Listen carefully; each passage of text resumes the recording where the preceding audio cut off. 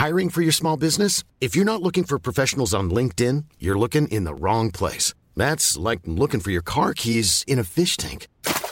LinkedIn helps you hire professionals you can't find anywhere else, even those who aren't actively searching for a new job but might be open to the perfect role. In a given month, over 70% of LinkedIn users don't even visit other leading job sites. So start looking in the right place. With LinkedIn, you can hire professionals like a professional. Post your free job on linkedin.com/people today.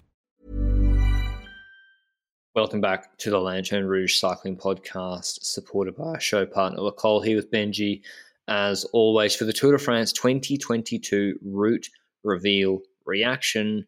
I went down to Paris last week to check out the route reveal, although there was more hype, I got to say, in the room for the women's route reaction, I guess. But anyway, the men's route is, I think, pretty good. I'm excited to get into it. I think it offers a lot of variety. I think the second week was a little bit rough this year. So after stage 7 was a little bit rough. So we'll get into the route. We'll also say which stage suits which rider. We'll go through it stage by stage and particularly look at the Grand Depart as well. But what do you think, Benji? They presented in October. It's so far out. And then, I mean, do they have to, I guess, so the teams can prepare appropriately to know which rider, it suits and which rider doesn't? Or when do you think would be the best time to present it? January? I think marketing-wise, it might not be the ideal moment, but I do think that it's important to do it early. So like you said, the teams can prepare their schedule, can plan out for the next season. Because yes, we've got teams like Jumbo-Visma who decide their Grand Tour team usually in the winter before the season start, and then have to review it again a month before the Tour de France because one of them got injured, and the team is completely different than the first time they announced it. But that's the beauty of it, because people can prepare, people can look forward to things, and it gives us something to talk about in the off season. So I'm not really complaining. Yeah, exactly. It's great. Straight after Lombardia, we have this sort of content, and people enjoyed the discussion last year. A word on our show partner, Lecole, who, as you know, produce performance cycling apparel. Lecole have just created, and this has been in the works for quite a while, I can tell you, the Lecole Cycling Club, a community united by stories, shared goals, and hard and fast ambition, where you can ride with legends, train with pros, and earn rewards for riding. Those legends being the likes of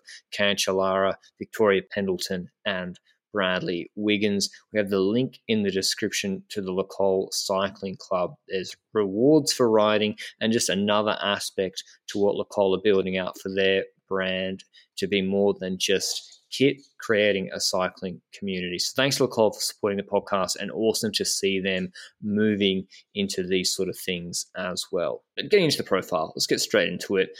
Overall numbers. So we have one cobble stage, we have an Arenberg stage, I believe stage 5, obviously in northeast France. We have, by my count, 2.7 sprint stages, locked on sprint stages, 2.7. The third one it's got a little few climbs in it, but I think a fit sprinter should be getting over that. So, but that's not many. This year we had at least too many sprint stages. That's with the stage 19 transition. And I'm not even counting in my numbers the transition stage on stage 19. I'm not counting that as a sprint stage. And I've got 5 high mountain stages. Now, there is a mountaintop finish I've discarded there, but it's like a Uni Puerto stage. I'm not going to call that a high mountain stage. If it's one long climb at 14 Ks at 5%, okay, maybe we have differing definitions. A lot of MISC stages, a lot of light to hard medium mountain stages, actually. And whether teams take advantage of those, I'm not sure. I was even speaking to people there, and I was lauding stage 20 at the Vuelta, Benji. I was saying stage 20 is so great at the Vuelta. And people said, ASO put those stages in the Tour and the riders don't race that way in the Tour. I kind of disagree. I don't see the 6K 6% followed by 7K 7% followed by 6K 6% all day stage here. I don't really see that sort of medium mountain. Is that your reading of it as well? Yeah, I agree. We've got more the large mountain stage with larger climbs in general, like 3 of them, for example, in a parcours of 160 kilometers. We've also got the parcours where we've got shorter hills, shorter than those 7 kilometers, and it's got valleys in between that are too large to make these subsequent climbs be as effective as we personally hope for.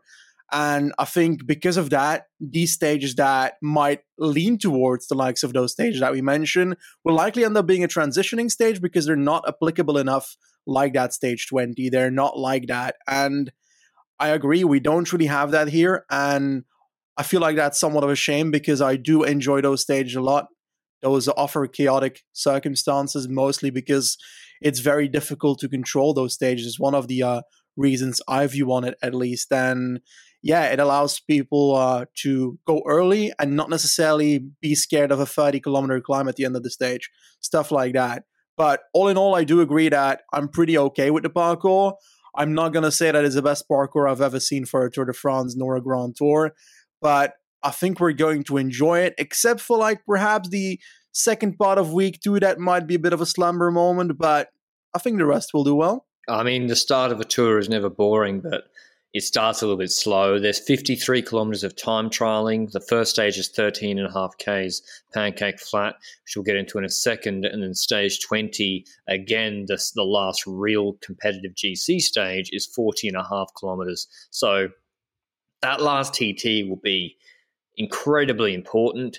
It's long, 40.5 kilometres, and it's got 450 metres of climbing. We're talking big time gaps if Rog performs. I mean, he probably won't, but if Roglic does Olympic level TT power on that stage, you will be, or Pogacar does his TDF TT performance, huge gaps on that stage. And I think 53 Ks of time trialing, Benji, you got to bring a time trial to compete here in this Tour de France, even though there are some hard high mountain stages. How do you, like, what sort of, if you're Mikel Landa in Bahrain, are you skipping this? Do you tell him, no, you're not going? Yeah, I would dare to say so indeed. And then we're looking at Bahrain and we're looking at the other people in the team. Do you think that a Jack Haig will be more fitting, knowing that his time trial is also not at the level of Pogacar and Roglic?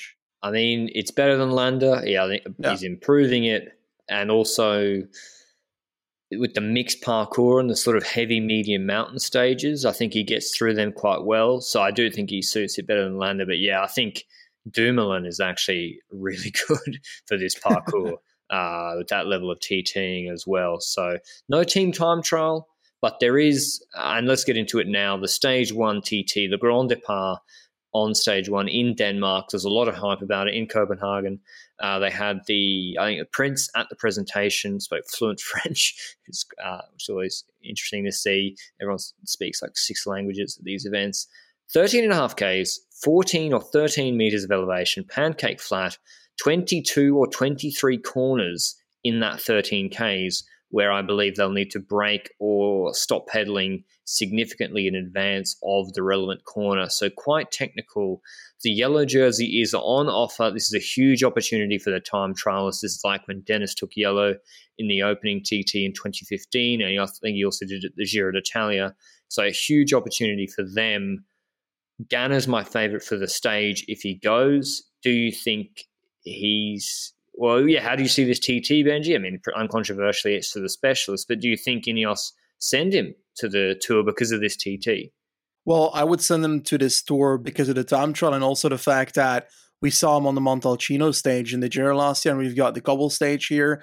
I do want to see Ganna on Cobbles. I've said this for years, and perhaps this might be the opportunity to have it happen. Nonetheless, that first time trial is an opportunity for him to take yellow on the first day. It's quite clear as that. He is, when it comes to completely flat time trials, in my eyes, the best time trialist in the world. Van Aert is not following too far after. But when I look at this prologue, it always reminds me of the Benelux time trials for some reason, because you've always got these shorter time trials in the Benelux Tour, and it's also quite technical, like this parkour is offering. You go from left to right. You've got one corner in this parkour that is quite a steep corner, let's say. And in all honesty, I think that's going to affect how some of the riders work, but it's very difficult to look at time trials and say, oh, this time trialist, he's not as explosive and perhaps therefore might not be as powerful on this parkour. I've got a difficulty in spotting a rider like that. Do you see someone, for example, like Bissiger, who's better on the explosive prologues in my eyes? Do you have an opposite of that? A rider that is like not that great at that in your eyes? Because it's difficult for me. I just got Ganna for this and Van Aert. Okay. pretty much. That's what I see for it and battling it out. And the thing is, Van Aert needs to go full for this TT. And Roglic, Roglic and Pogačar, Roglic on a short TT is excellent as well, but given it's so flat, and Roglic will be doing good power, but will he want to risk everything in these corners? Yeah, no. The same way Ganna did? It wouldn't be wise. So I think that the TT specialists have an edge there as well. Bissegger, I look at that UAE TT, I'm sure he's improved since there, but that was 13 Ks and Ganna smashed him. Kragh Andersen in Denmark would be pretty cool, wouldn't it? Doesn't have the power. Ganna's just, if he peaks for it, too much. Yeah, I agree. That being said, Van Aert, MVDP as well. I mean, if MVDP wants to train for this and peak for it, MVDP literally could win this TT. If Ganna drops his chain or just underperforms, like some races he has done, not his A races this year or whatever, you never know what can happen in a TT. MVDP also, he's a freak. He could win this TT given how technical it is.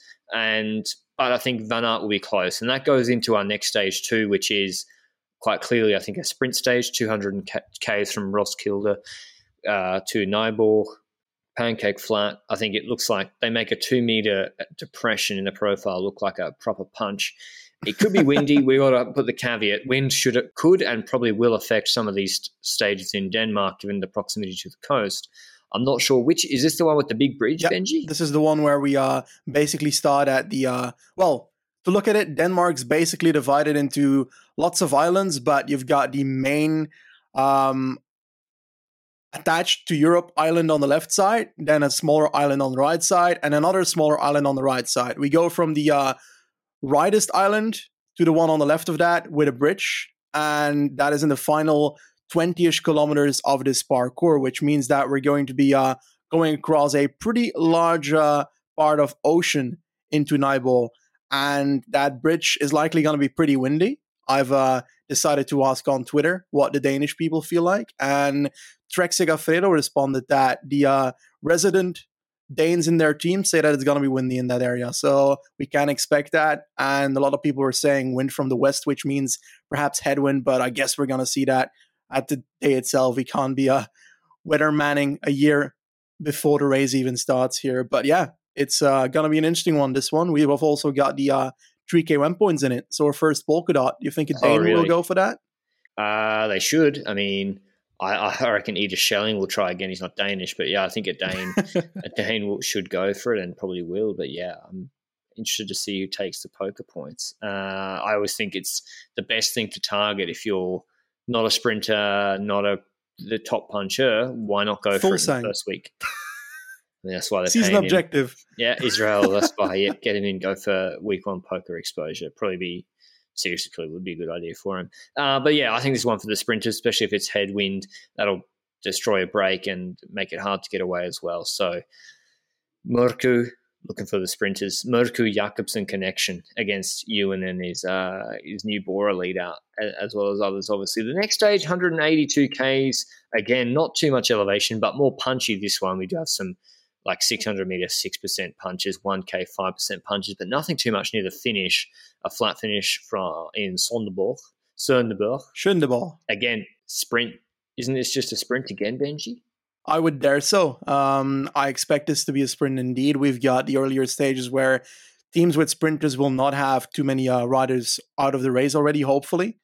And as a consequence, they should have enough to control these races. The likes of Tim de Klerk will be taking on the front of the peloton quite significantly. We'll see Lotto Soudal put somebody at the front of the peloton to also control throughout the race. Alpes and Phoenix. All those teams combined should be doable to keep it all controlled and not have a breakaway rider win. And you also don't have one of those hills in the last 20 kilometers that Brent van Moer can still be alive on. So I do not expect stage 2 might be special because of the wind, but I think stage 3 is a normal sprint in my eyes. So then they start on the Friday, actually, and then they have the 3 stages in Denmark. Monday is a transfer day from Denmark down to France. So we have an early rest day before stage 4 in Calais, from Dunkirk to Calais, rather. So Brits get on the Eurostar. You can see the finish in Calais. 173 Ks, quite a rolly stage. Apparently there's a gravel climb in the first 30 Ks. I don't really see that. The Kassel climb. It's just across the border from I think the bottom of West Flanders or something to Right. France, because it's part of Gent-Wevelgem, I think. Not sure. Okay. Well, I mean, it's of no moment for GC, but an interesting climb nonetheless. It's Van der Poel. on this profile, it's been given Cat 1, Benji. That Yeah, can't it's come on. It's a cobble climb. Come on. It's almost Flemish cobbles. It's special. Oh, no, it's one. It just means one cobble climb. Anyway, there's punchy climbs, the last of which is 1.1 Ks at 6.5%, but it's 11 Ks from the finish. I really think a fit sprinter should be getting to the finish here. And Merlier, if not him, definitely Jasper Philipsen, those sort of guys should be making it to the finish with absolutely no trouble at all, given how far that climb is from the finish. And they'd have to pace absolutely furiously on those climbs to drop the likes of Nizzolo and co. If you're Jumbo, who probably wouldn't pace for that anyway. Maybe MVDP attacks there and Alpecin sit in. That wouldn't be a bad strategy. But this is my part of the 2.8, 2.7 sprints, Benji. I still see this mostly as a sprint. Yeah, me as well. I do think that I think it's for the entertainment level that we have so many K1 points in this parkour, because it's like 1, 2, 3, 4, 5, 6, 7 K1 points. There will be a battle. Busy. Was it Perez and Schelling going head to head this year? It was pretty fun. I think as well last year with Perez. So Perez has always been involved. Yeah, still seeing this as a sprint though. And stage 5, 144.5 Ks. This is the cobbled stage, finishing in Arenberg from Lille. They have 19.5 kilometers of cobbles, mostly from 90 Ks to go to 140 Ks. There's no 5-star sectors, like they haven't been given star attribution. Do you know offhand, Benji, if there's any really nasty ones here? Well, I do remember that most of these are actually like proper Roubaix cobbles, and if we take a closer look at them, I do see quite a few that we know, but I don't see the likes of a Carrefour de l'Arbre on the parkour or a Mons-en-Pével. So we're not looking at a 5-star sector here, which is a bit unfortunate. But then again, on the other end, harder cobbles on a Tour de France parkour might be creating some trouble. I honestly don't know the classification of these sectors, to be honest. I do think that they're going to matter, and it kind of depends on the weather, on how much, of course, because if we see 2014 weather, the likes of Vincenzo Nibali moment arrive, where he is allowed to, now in the colors of Astana once again, rise to the top, would be beautiful. But yeah, if it rains, then it's going to influence a lot.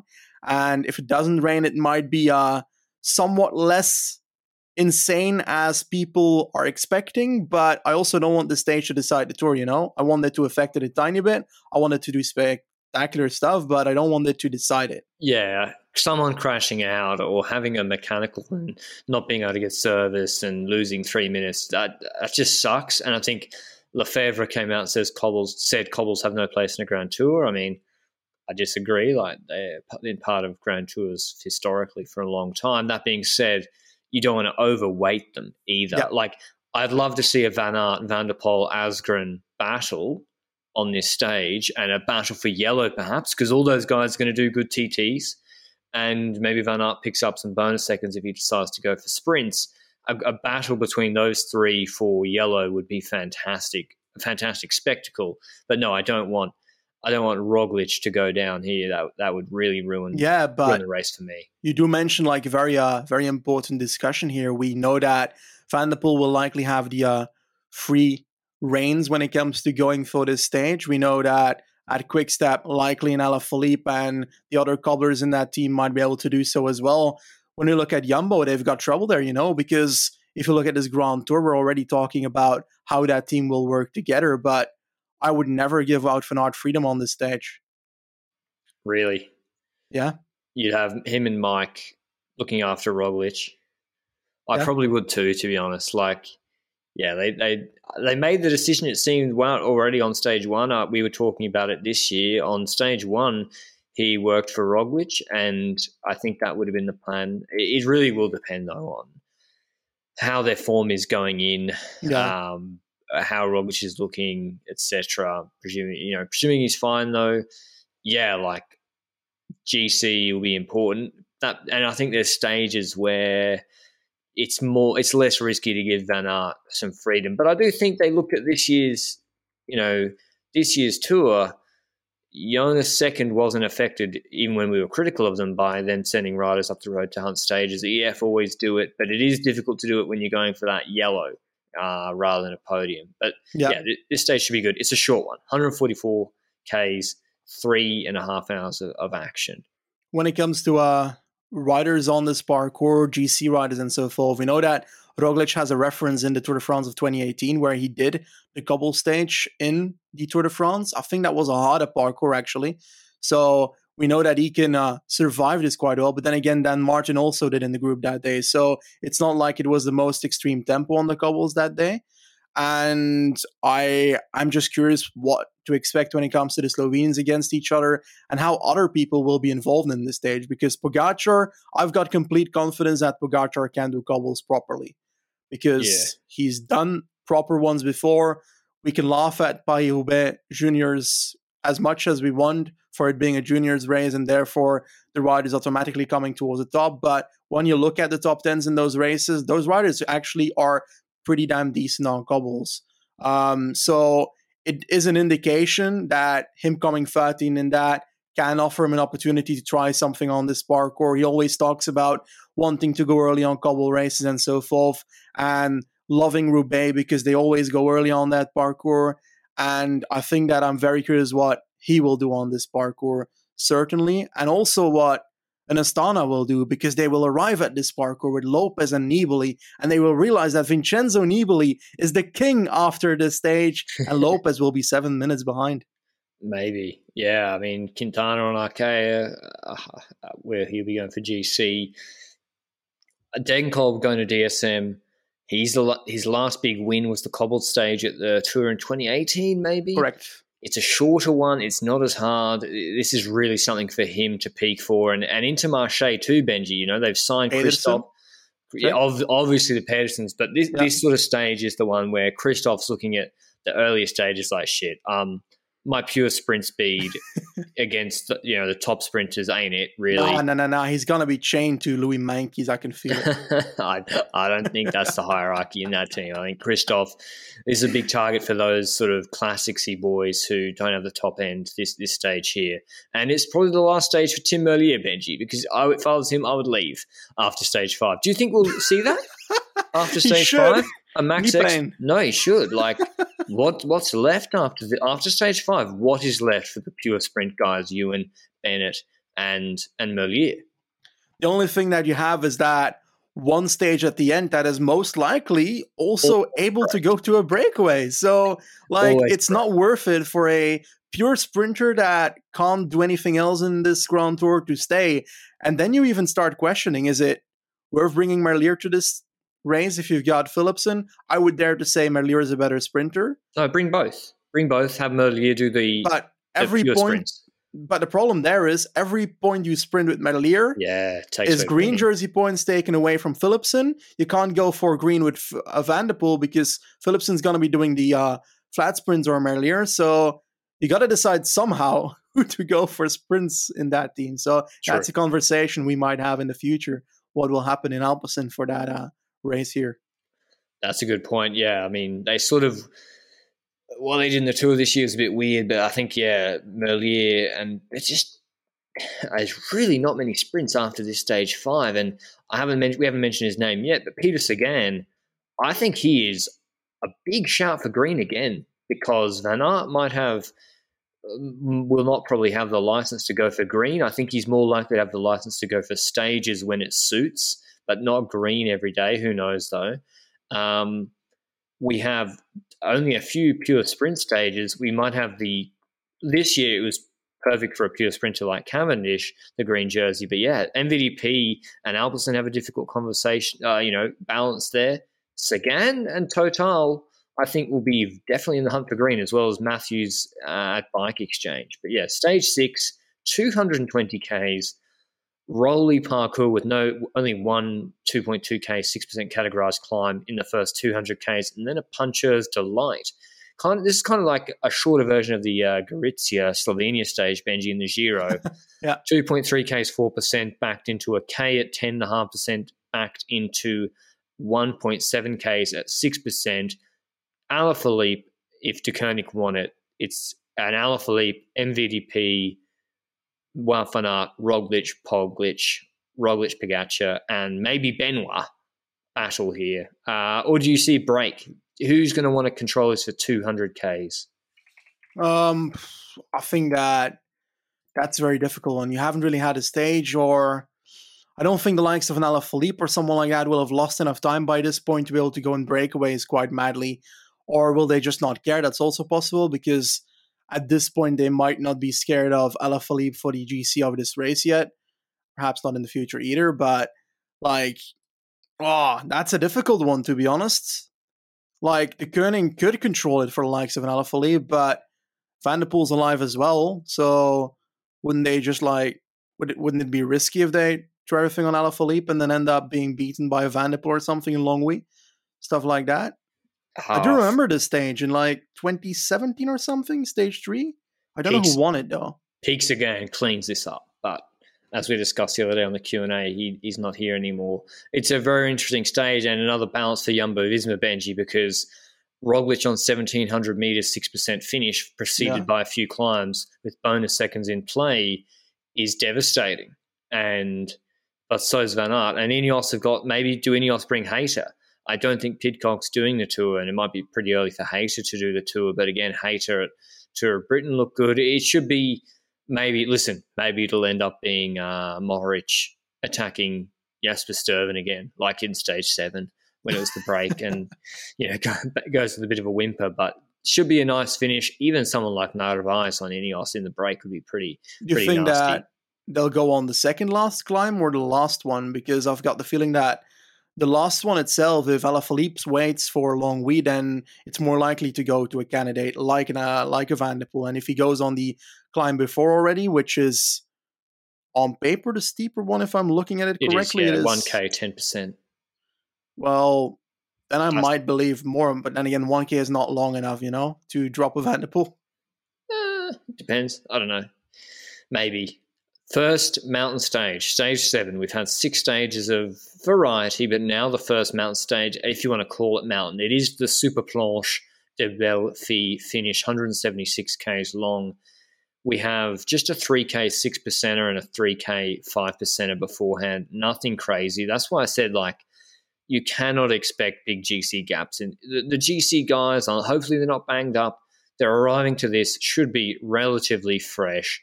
They've done no large mountains beforehand. It's a short, medium-sized stage with one mountaintop finish. The last K on Super Planche is gravel. It's a bit longer than the Planche de Belleville from the TT in stage 20 last 2 years ago. 7.6 Ks, 8.2%. Roglic should be the favourite for the stage. Yeah. When you look at his 15-minute or 15 to 20-minute profile, fresh like at Torino in week 1 with the punch at the end, it's just obscene. But obviously, Pog, I'm just not expecting big gaps here, Benji. Yeah. What is that how you view it as well? I see Slovenia on top and then a larger gap behind the Slovenians than in between the Slovenians on this part. I think Yates can be close. Yeah, if he's at the Tour. Yeah. That's pretty important fact. What about a Bernal I think this sort of stage is not what suits Bernal at all. Yeah. It's the opposite. This is what the Slovenians are really good at, is this sort of run up and punch. What about Alaphilippe? Too hard? Yeah, I believe that's too hard. Definitely when you're looking at the likes of a Roglic and Pogačar against him. So he's not likely going to beat them in the same group. But we're talking about attacking away from the elite group and so forth. What if it's just a breakaway stage? Because who's going to control this race so early on in the Tour de France? You think that? Jumbo should. Roglic week 1, bonus seconds. This ain't the Vuelta against Enric Mas. If you're Roglic against Pogačar, you need to take the time when you're feeling good. That's the I feel like they rude losing time perhaps on Peresud in 2020. If he's feeling good on a stage that suits Roglic, bonus seconds available. Depending on how close they are from the TTs, this is where to strike. And I think, why they should pace. It's not that long. It's not that complicated. They should. Because next stage, maybe they take it off, Benji. Stage 8, 184 Ks. Break. Light, medium mountain. Break. Carlos Verona. Free him, Movistar. Please. Don't you think, Benji? It's possible. You've got the likes of a Tratnik that I would also call for a stage like this. Or we've got a pretty shit week 1 Giro break where Lafay ends up winning. Yeah. It reminds me of that stage, actually, this Sparkle. It's not the most extreme last ram that you've got, 4.9 kilometers, 4.5%. I think that it could go two ways. I think the break will stay relatively together over the middle climbs there. But then after that descent or just before the top of that Col du Molandrus, well, I think someone attacks there, someone in the valley afterwards that tries to evade having to punch on the climb against the best punchers in the group. And if they all stick together, then the best puncher ends up winning the stage. Otherwise, it's a rouleur that wins. So very much looking forward to the stage afterwards. Yes.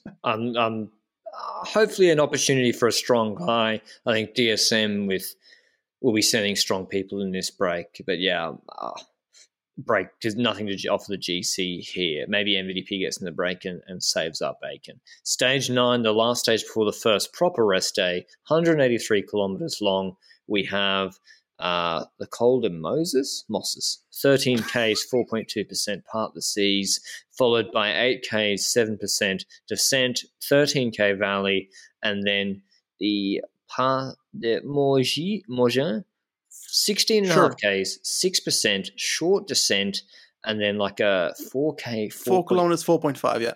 Right. So this reminds me of the Agual stage that Lutsenko won, Benji, and I think a break has a good opportunity here again. I believe so as well. You do have the fact that this is actually an interesting stage where I would say that if it's the 20th stage in a race, that you will have attacks on Col de la Croix. Yeah. But it being so early in the parkour makes it viable as a breakaway stage as well. You don't necessarily have too many kilometers to control either, I feel like, because you're going to have a battle to go into the breakaway from that first climb, the Col de Chèvre, something like that. And then you've got a bit of a plateau section on top to that next climb. So if the break is already formed after like 60 kilometers, which I would expect, then they only have to control for like 20 kilometers before the climb start. So if they don't take a pissing break there and lose 8 minutes, then it wouldn't surprise me if this goes to GC as well. Like, it could go both ways for me. I'm looking at Igita, Kemna, Conrad, those sorts of riders, because it's so much effort to gain time on GC here, especially with that last longer climb not being particularly steep. It even levels off in the last sort of 3 to 4 Ks rather. And then you've got to maintain that for 10 kilometers, 9 kilometers with an up and down. I don't know.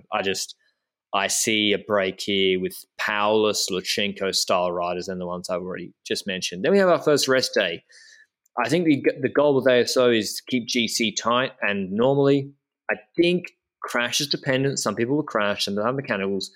GC, I see no reason for it to not be particularly tight here. Now, a minute's a long time, but for the general public, it doesn't seem like that much. I don't see 4 minutes here, Benji, like we saw in week 1 in this year when we had that stage 8, stage 9 were much harder than anything we see here, right?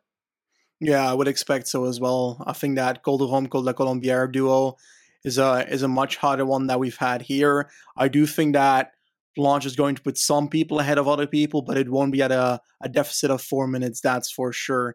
I would be really surprised if it's otherwise. But looking into the next few stages, then we've got stage 10, which is a bit of an odd one to me. Just feels like a very odd stage.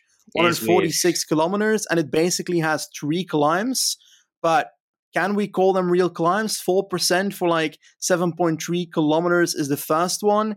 Then we go downwards. We've got a climb of 7 kilometers roughly at 3.8%. Then a plateau section or like a valley in between the second and the last climb, which is one to the finish line. Megève, it's the one where we have was it Paris-Nice ITT quite a few times before in the past, but this is not a real climb. I have, what? Is this where Koos won? Megève, Dauphiné, 2020? I don't know. I feel like he won on an Altiport. Maybe I'm misremembering it. Maybe he came up the other side. It's possible. This is Jumbo again got to control. If you got Roglic on good condition in a short stage with one main climb and a sort of steady gradient, I just see Roglic, Benji, sprint, take 10 seconds plus 10. Is that how you see it, or do you think it's so uninteresting from a GC perspective, a break might have a chance? I would not be certain about the GC taking it, but what this reminds me of is that first, was it Dauphiné stage in 2020 where you've got Van Aert winning a mountain finish? This could generally happen on this finish. Well, yeah, if it's so if the break doesn't make it for whatever reason because it's short and they can't get away a big enough gap, but also GC, no one can really be bothered because it's like, what are we going to gain? 2 minutes on a 4% climb, and then suddenly you've got a group of 40 guys at the finish. That could happen on this stage. I'm not expecting fireworks. Compared to tomorrow, stage 11, 150 kilometers long, we have the Galibier-Granon combo preceded by the Col du Telegraph. This is a hard stage given how short it is. 12K 7%, then up to this Henri de Grange, 18 kilometers at 7% for the Galibier, and then into long descent of 30 kilometers plus to Col de Granon, 11.5 Ks, 9%, 2,400 meters. This is why Astana pay Miguel Angel Lopez the big bucks, because this is the stage he can win next year. I agree that this is a stage that certainly suits him because of the longer, not necessarily the longer climbs, but the higher altitude, obviously. Yeah, you've seen it on Côte de la Loze, for example, and so forth. But one issue that I have with that is that last climb is only 11.4 kilometers. And I feel like when I think about those Lopez victories, the last climb was larger than 11.4 kilometers. But is that going to be enough to stop Lopez from taking this stage? Well, I do think that Roglic and Pogacar are going to say hi to him. I don't think they're going to be thrown away from this stage either. I'm curious whether a team is going to take it up on the Galibier. I don't think Telegraph is going to happen yet, but I don't know. So far from the finish. But it's so Ineos to do it. Really? I mean, it's the big question, Benji, obviously, is do they take Bernal? Like, Yates on Gamonotero didn't look too flash hot. Bernal, obviously, to altitude, it shouldn't be too much of a problem. But yeah, it's a pedaling descent just by the eye as well. Like, it's long. I don't think you're going to have to put in a fair bit of work there before the final climb. I see Lopez at a solid deficit going into this stage to the Slovenians. And you've got to remember they're banking that huge TT in the last stage against him. I think if he goes like he did on Gamonotero, 2Ks to go, just limit losses, and he can have 10 seconds in the stage. Congrats, Yeah, but you think he's still going to be in the GC battle of the cobble stage? Well, that's what I mean. Like, I think at best he's lost probably a minute up to this point at best. So the Slovenians won't be too concerned. Listen, maybe Juan Ayuso's there's probably going to be some GC contender that just blows us away at UAE. GC Kuss, it's happening. Maybe. Stage 12, back-to-back high mountain stages, 165 Ks. We're in the Alps, by the way, from Briançon to Alpe d'Huez. 18 Ks, 6%, a long stepped descent of 50 Ks down to the bottom of Col de la Croix de Fer, 30 Ks at 5.2%, although the steeper sections in there. Again, a long step descent and a short valley of 11 kilometers before Alpe d'Huez, which you know well, 14 Ks, 8%. All going to be at the starts up to altitude, but yeah, the Alpe d'Huez is below 2,000 meters. This is a traditional just GC day, and this is, I think, where Pogacar and UAE should make it hard, Benji. I think with this, all the climbing put together and the day before with his recovery, I think this is the stage for Pog. I think it's also a stage that certainly suits him. We've got 3 climbs that are very difficult. The first one is that high altitude Galibier once again that we had in the stage before. So that's going to matter. I do remember the stage from the past in the Tour de France. I'm subtly trying to use me talking to look at which year it was that they did this. Was it 2016 Briançon to Alpe d'Huez? I do remember one. I can't find it. Okay. So I don't know. But I do remember that the attacks were happening already on the second climb on this parkour last time they did it. It was a very different dynamic when you still had an Ineos and so forth fighting for this parkour. And I think that the aspect here is how strong are the teams going to be against each other? We can talk about the likes of Pogacar lighting it up with UAE and so forth, but what if Jumbo's super strong again, like 2020? Dumo, Dennis. That's why is that's why they signed Dennis, Benji, to pay Scalibier hard. Is that what you're referring to? Not to T-pose like Tony Martin when necessary. I think Dennis. They think he can get his climbing going well, and maybe on the Galibier jersey. Yeah, like Stelvio and Giro when he brought the victory to Tao Geoghegan Hart. Yeah. So I don't know. I can't wait to see it. Again, it's tough to know when you don't know the team composition, and maybe Enric Mas continues his progression, but maybe not either. Stage 13, another one of these medium mountain stages that it just isn't hard enough. Even if this was the stage 20, Benji, it's just not hard enough. 193 Ks. It's a collection of like 4 to 5K climbs at about 4 to 5.5%. Some a bit longer, some a bit steeper. But the finish also is just like rolling as well. I see a break again, and maybe like Sturven can win this from the break. Yeah, it's going to be pretty explosive at the start because you have a descent leading to the first climb. So the action to get in the breakaway is going to happen on that first climb already. And it's not the craziest of gradients that climb, but it's good enough to get the climbers to get away and not necessarily the rollers on this one. Certainly, if the break hasn't formed yet on this first climb, then there's an entire valley section in between that and the next climb for the break to form with more rollers. And that's when a Stuyven could go. But on the climb itself, I think that Stuyven might have difficulties to get in the breakaway as easily as the likes of actual climbers. So it depends on where the break forms, which type of riders that I do see in this breakaway. But I think one of the climbs that most likely will be the deciding factor in the break for me is that second last climb with roughly 50K to go, 40K to go. This is where someone like a Mohoric, like those type of riders that often go early and still have like a good solo at the end, could try and get away there.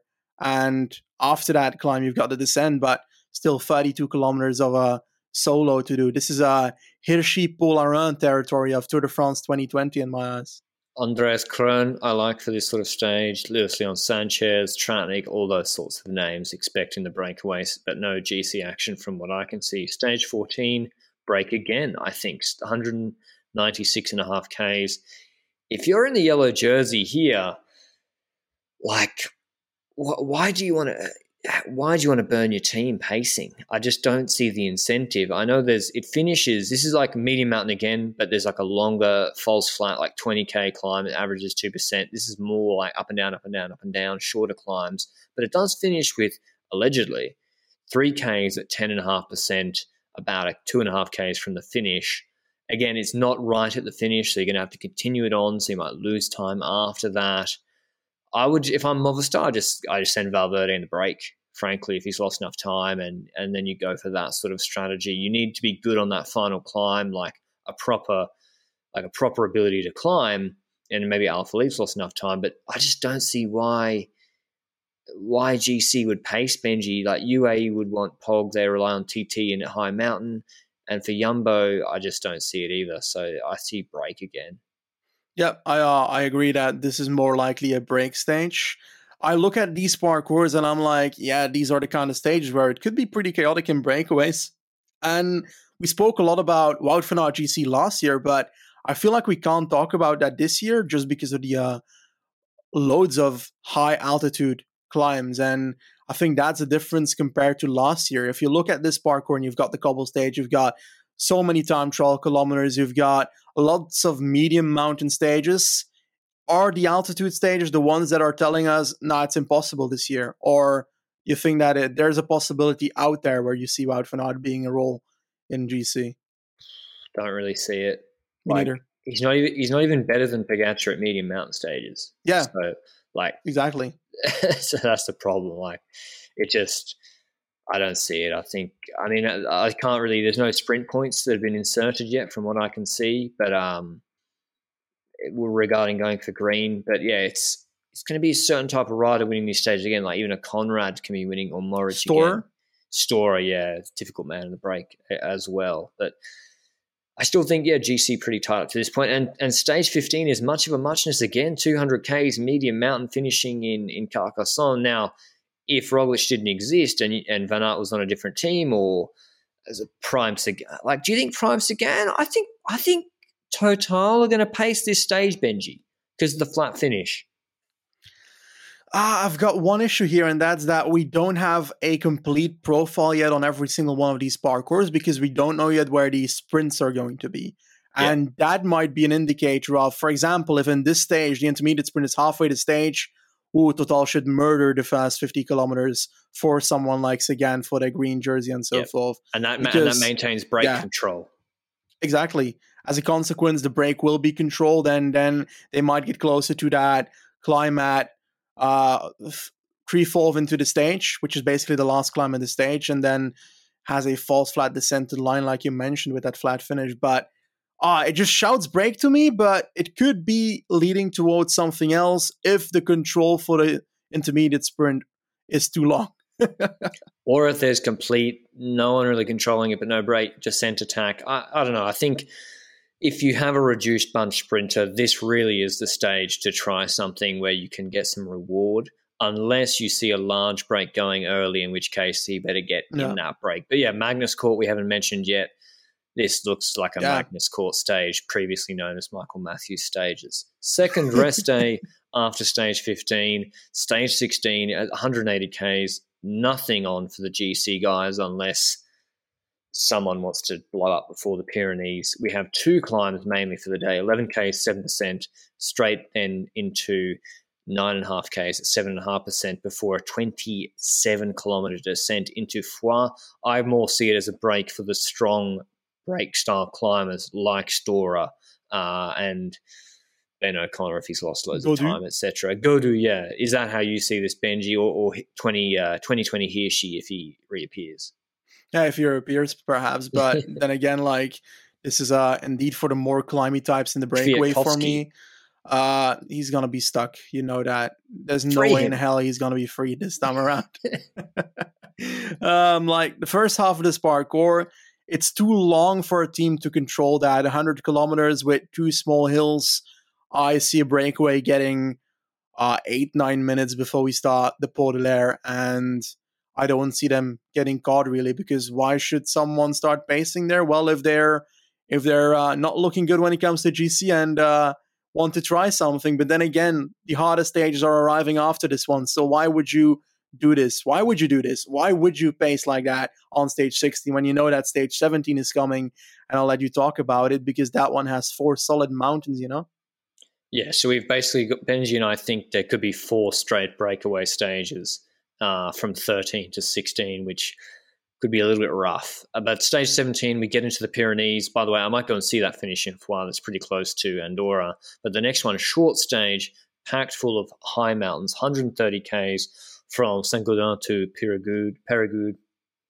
Is this the stage 20 Vuelta stage?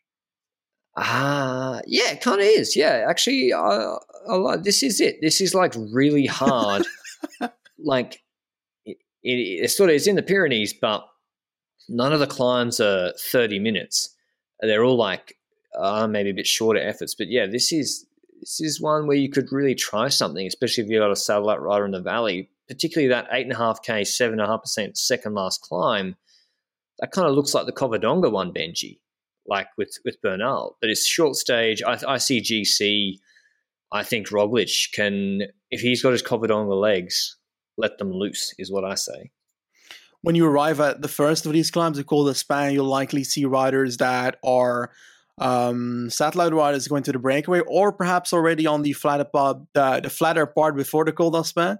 And I feel like what this looks like to me is that Etsulia stage where you could have satellite riders on the first 2 of the climbs, and I'm very curious what the descent of the Urquette d'Ancizon looks like, because if that's technical, then you might see someone try something crazy and get into a situation that is very notable. Now, you're right, that second last stage is where it's at for me when it comes to launching a leader that wants to risk it on this day. But the question is, are you going to risk it a lot knowing what comes the day after? Because it's not an easy stage either. I do enjoy the Périgueux finish, and like you mentioned, this is the closest that we have to those stages, those Etsulia stages, those stage 20 Vuelta stages. But I feel like the first part of the race is too long, the flat part, for it to be crazy when it comes to getting satellite riders ahead, you know? I don't know. Maybe on the cold, yeah. And there's no really little short Cat 3 in the first 40 Ks either, unfortunately. I think Bahrain, like Haig, head-to-head against the Slovenians, if Bahrain go for GC with Haig, head-to-head. He's fucked. Yeah, so you got to hit him with the Mater 1-2. And I think sending Mater, he's got a good descent on him. We saw in Tour de Suisse, but I guess he was catching woods. But, Mater and Haig 1-2 on this sort of stage, especially when it's about 7%, perfect place for ambush territory. And even if Bernal Carapaz 1-2, or, I don't see how they could bring a non-time trialist duo, like they need someone good at TT for that, because if it's just Bernal head-to-head, I don't see it. Maybe Yates' TT is unbelievable next year. I don't know, but yeah, I think this is a good opportunity if you do have 2 up on GC to make it count on this stage. But we'll see. Hopefully it's exciting. Stage 18, as Benji said, 144 Ks, short again. These are sub 4 hour mountain stages, or maybe about 4 hours. This is from Lourdes to the Hautacam. We have, again, a flattish roll-in, and then we have the Col d'Aubisque, 17 Ks, 7% descent. Then they do the Col de Spandels, 10.5 Ks, 8% descent. Then the Hautacam, 13.6 Ks at 8%. Hopefully, we got a tight GC, or we got someone behind by a minute and they need to launch it on this stage. I don't care who it is, but I think we will see, hopefully, people attacking here. The worst case is 1 is locked away and 2, 3, and we have people defending 5th to 7th, which is just terrible. But yeah, I'm quietly hopeful for this stage, Benji, that it could be a big showdown on GC. I think so as well. I do think that the second last climb, the one towards the Hautacam climb, has a descent that is not too steep. Perhaps it's because it's that short of a stage that it looks like that, at least. Because it's not that steep, I think that it's working against people who try and go on that second last climb already. I do love the Aubisque-Soulor duo. Is that not the one where we had Hushoff winning in like 2011, 2009, 2010, something like that? Oh, I have memories from this stage very, very far away, but that duo is shining in my eyes right now. But Hautacam, the place where Nibali destroyed nobody because nobody was left in the Tour de France 2014 by this point. What? Keanu Reeves? Keanu Reeves Hautacam is legendary. I straight up went to an actor. Keanu Reeves. Mate, Keanu Reeves Hautacam is just outrageous times. I'd like to see if that got broken next year. Stage 19, this has become the transition stage for the break because the sprinters teams, there's no sprinters left. Merlier's been in the Maldives for 2 weeks at this point. So 189 Ks, we'll see the big boys just getting a break and fight it out. I think maybe Trentin lose a reduced crew sprint. Søren Andersen. Yeah, that's a good shout if he's back to 2020 level. Stage 20. It's been all leading up to this. 40.5 Ks. Like it's from La Capelle to Marival. By the way, we've done a big clockwise loop around France, but avoiding the middle and never going west. Although Britannia's got the départ this year.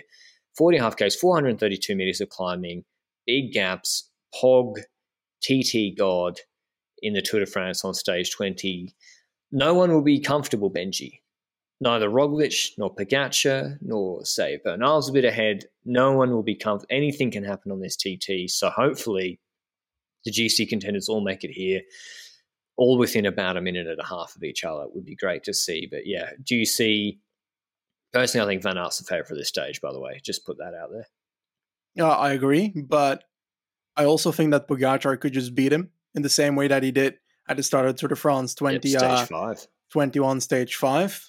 Now, what I love about this parkour is that it's kind of a hellish time trial, 35 kilometers of relatively false flat downhill all throughout with some rollers in between. And then you realize, we're going down. So fun. But then you start getting uphills again. And that's where you will have trouble and where you will not be enjoying it. And that's where Roglic on paper fits the Olympic time trial. That part of the parkour, those hills helped, but I bet the guy he's got to be mentally scarred from the stage 20 still.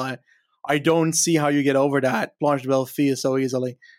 Like the mindset of it. But I hope that we get to see them fight again on stage 20, and who knows, Roglic might be able to upset the Nightmare and go the other way around and take Poggi this time around on this parkour. But it's certainly a time trial that I do love the parkour of. And I enjoyed that the latest spot. The last 2 kilometers are slightly uphill as well, so that it makes it even more tense towards the finish line. But by this point, we probably already know who won the Tour de France 5 kilometers before the line anyway, because they're showing it in the middle of the stage, you know? Yeah, 3 intermediates before the final in the 40k TT. What I want to ask is there enough balance here, Benji? Does this course give a Bernal a chance to win? I think it does. I think given what he showed on that Vuelta stage TT, where he lost 150. Now 150 it's a shit ton, and he could be losing 2 minutes easy to Roggenpog on this TT. Plus add another 20 and change in the prologue plus TT minutes. No. Is there enough high? I guess he does have though, Benji, the proper high altitude stages in the Alps to try and make it up, but 2.5 minutes, it's hard to make that up anywhere. Yeah, I agree. It's going to be difficult for him to make that up, but I think it might depend mostly on the fact on whether his high altitude climbing is at his peak level ever, and whether the Slovenians are perhaps a bit under that, because on paper, I don't see an issue in this Grand Tour at all for the likes of Pogacar.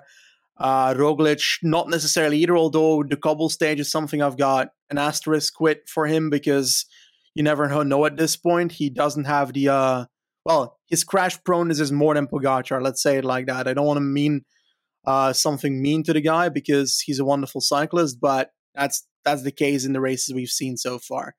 But I think this is a bogey parkour. I don't want to shout it so early, but I did so for the previous 2 years, and I think that Pogacar has a perfect parkour to make it a hat-trick. Yeah, I think so. I think he'll go in favourite. My big concern, just like it was this year, and it wasn't really exploited, was, and it remains, his team. I don't see Bennett and Soler moving the needle too much, particularly. In fact, I see Micah as above Bennett if he can return to if Bennett doesn't go back to his 2020 level, although Almeida is the huge one. Do you run Almeida as a second GC threat here, or is he pure Dom? I think you run him as a faux second GC threat. He's got the TT. He will be close. I think he's a really, really good second guy to have for UAE, and it makes Pogacar so much harder to beat. Yeah, and if you look at how Itzulia was written, do you think that McNulty has no chance here to be a co-leader as well in this parkour? Because on paper, no? I think he's a good cobbler. That's why I'm looking at this. They can't.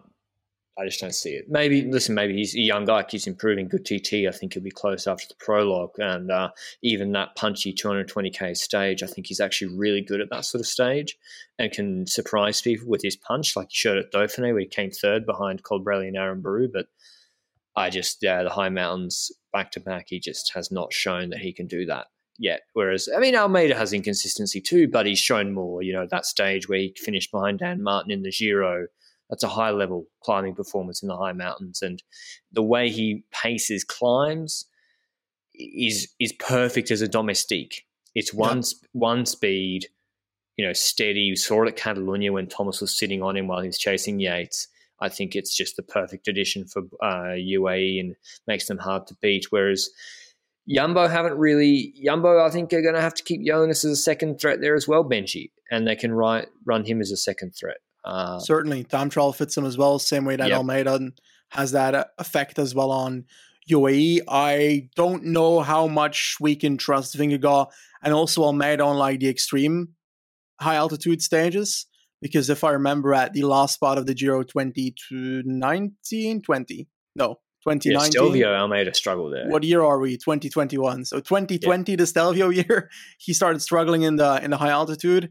I don't remember the altitude levels of the last week of the 2021 Giro, so I can't tell you whether that was extremely high, and as a consequence was not fitting.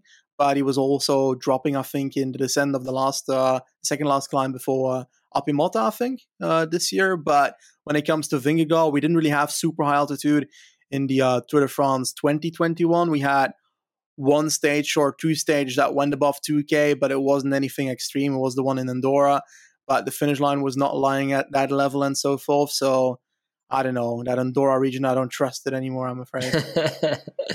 What I want is Mark Padun in the break on stage 18. I think he can win the stage by 5 minutes on Alticam. Mate, they've got GC riders. I think Vuelta turned around, waited for Jack. Maybe in the Tour, their earpiece stopped working. Go for the stage. I don't know. I'm not sure Alticam stage is one that Bahrain will be focusing on for GC anyway. But yeah, I want to see Padun at the Tour. Please make it happen. And then we obviously have the Champs-Élysées. We forgot to even mention it. Champs-Élysées finish, 112K ceremony with the final sprint between probably Edvald Bosenhagen, Peter Sagan, and maybe Tord Hushovd if he gets picked up. Like, more sprinters will be left here at this point. Cipollini arrives. I think Wout van Aert probably wins this stage again because he's obviously on, he'll be freed. So I think it's a good parkour. I'm pretty excited by it. I'm glad there won't be hopefully huge gaps by the first rest day, but after the two Alpine stages, there could be some pretty big gaps before the third week. I give it I'm pretty happy with it. What about you, Benji? Any final thoughts on it? I've got a final thought as by the fact that just by going through this, it reminds us how little sprint stages they have on this parkour, which means that when you bring a Jacobsen to this parkour, it's unlikely that he's going to win green as a consequence, because how is he going to do it? I don't know. He's got 2.7 sprint stages by your calculation. Yes. And I do feel like that calculation is right. And is he going to stay after stage 4, knowing that the latter part of this Grand Tour has one stage that is likely going to go to the breakaway as well? I don't know. I don't feel like that's something that I do expect him to do. And then I'm thinking, well, who's going to go for green? Yes, a Philipsen could go, but then Merlier can't be hunting for the stage in week 1, because otherwise that deficit will be too huge in my eyes. And then the candidate that I arrived to is also Sagan, but there's an issue with Wout van Aert. We mentioned already, like, if I look at this parkour, Wout van Aert can win green relatively easily. I believe that's the case if he goes 100% for it. But Jumbo should not do that, because in Jumbo's eyes, yellow is much more important than green. If I'm the team manager of Jumbo, I don't want that to happen, but Wout van Aert's 27. He's going to start thinking about personal goals. In August 2021, he said that the green jersey is one of his 3 goals for 2022. Is that still the case? We don't know, but the parkour is perfect for it, hands down. And the stages, like there's some of the stages there are perfect for him, be it break or whatever. I think that's the problem, and that's something they're going to be discussing within Jumbo-Visma with their sponsors, with their management and Plugger deciding how they're going to do this, because I think trying to balance it is very, very difficult and dangerous. If you look back at the Tour de France 2020, it sounds, it's obviously complete hindsight, but the stage Wout even won in stage 7, where he actually got to sit in when they split Pogacar, and Kuss and Bennett and co pulled, and not very well. And it was FDJ pulling on the flat in that crosswind stage, and Wout protected himself for the final sprint. If he pulls there, do they gain another 15, 20 seconds? Yeah. It's that sort of stuff which it's on the margins, but that's what wins Grand Tours in the yellow jersey, particularly if it's so tight between Pog and Rob, who are so close. So, yeah, I think Dumoulin, Benji, the Giro might have a lot of TTKs. I don't know. Dumo in the Tour 2020 made some bad decisions. Obviously, physically, he's perfect. But he was tactically clever compared to the decision the bad decision that we saw in the race from Jumbo were the ones that he was talking about in Team Buzz as well after the race. And yeah, so I feel like he's a good influence when it comes to his intelligence in the race. I don't know. Stage 8, he decided to just hard Yeah, pace. That's true. Don't know about that one. But yeah, I take your point also. But yeah, it'll be interesting to see what happens there. Yes. I want Magnus Cort Nielsen to hunt for green on this one by going in the breakaway on every bloody That's a good transitioning stage and go for top 10s in all the flat sprint stages. And as a consequence, perhaps even in the time trials, picking up a few points. Probably not. Colbrelli green? Though. Or which Alpine stage is he winning? Instead. Yeah. What that come? It's almost like a complete reverse Megev. of this year's parkour, yeah? And seriously, Megev, like, if that's a break, or even from the GC group. But yeah, it's the complete opposite of the green jersey battle from how I see it in this year. But yeah, that's our route analysis. We hope you enjoyed it. Let us know what you think down below. Obviously, we're a year out, but don't let that stop you from giving your complete GC podium predictions for the tour. Even though we have no idea who's and every stage winner, like I've tried to do and got a spreadsheet. I'm pretty sure I said Wout was going to win yellow last year. No, I didn't actually say that. I said it should be a second GC. What's your podium? I'm going back with Roglic. I think Roglic first, Pogačar second. We do this every year. Yeah, I still believe. I don't know, third. Haig third. Okay, I'm going to go for Pogačar winning. I think that Roglic... I want to put Roglic second, but I also feel like that's harsh because I think getting second again might be annoying, so perhaps that might be a bit more or less of a nightmare, even though second is a better result at the end. And third in this race is what? I find it difficult to find a third rider in this race in the other teams, because if we look at Boran, we look at their team. We've got Bennett, who's bringing an entire sprint train. We've got Vlasov, Higuita, and so forth. I don't see Vlasov doing it here. I'm sorry, but Vlasov's in Monaco. He's just running around Monaco right now. That big board, that board paycheck. Vincenzo Nibali is going to come back from the dead. He's going to see that cobble stage. The shark will rise, and he's going to take 20 minutes on the cobble stage and then lose everything by the last day. And on the Champs-Élysées, he will lose a sprint. The bonus seconds will bring Pogačar the victory. Roglic will beat him in the sprint. And as a consequence, we've got Pogačar, Roglic, and Vincenzo Nibali. Okay? Is that good? This is what will happen. Someone like Ciccone will lose 5 minutes on the cobbled stage. He'll get allowed in a medium mountain break and take back all the time again. And then Ciccone will somehow fall backwards into third. Seriously, that could happen. Or Guillaume Martin does that, but the way he falls back is because he's got a jacket open in the last descent of this entire Tour de France. You seen that TT? Yeah, that's true. Yeah, I do love the top 10 battle though. Like Louis Meintjes is, he actually should come top 10 on this parkour with those high mountains. He actually should. But yeah. One name that I do want to ask you about is, if you look at the Tour de France 2018 cobble stage, we've got these proper mountain stages as well. Geraint Thomas won that. We had him performing pretty well at Tour de Suisse last year. Giro. Okay, you're already shaking your head at the Giro. moment. Okay. But Pidcock is going to do GC at the Giro, mate. Come on. I just don't see why you wouldn't send Thomas to the Giro when it could have quite a weak start list and rumoured to have 70 kilometres of time trialling. And I like him on the steady 20Ks, 5% climbs, cold and wet conditions. Yeah. Crashing aside, physiologically, he seems quite resistant to them. Looking at Romandy this year, so Giro seems the easy one to me there. But that leaves out, you have a 53K TT Tour de France. Sending Bernal and Yates to that is it's a tough ask. But I don't know. And those two didn't get on too well, it seems, at the Vuelta. But it's an interesting parkour nonetheless. If you've liked the episode, make sure to like it down below on YouTube. Give us a review or a rating on podcast players. Thanks for the call for supporting the podcast, and we'll see you at some point in the future. Ciao. Mom deserves the best, and there's no better place to shop for Mother's Day than Whole Foods Market. They're your destination for unbeatable savings, from premium gifts to show-stopping flowers and irresistible desserts. Start by saving 33% with Prime on all body care and candles. Then get a 15-stem bunch of tulips for just $9.99 each with Prime. Round out Mom's menu with festive rosé, irresistible berry chantilly cake, and more special treats. Come celebrate Mother's Day at Whole Foods Market.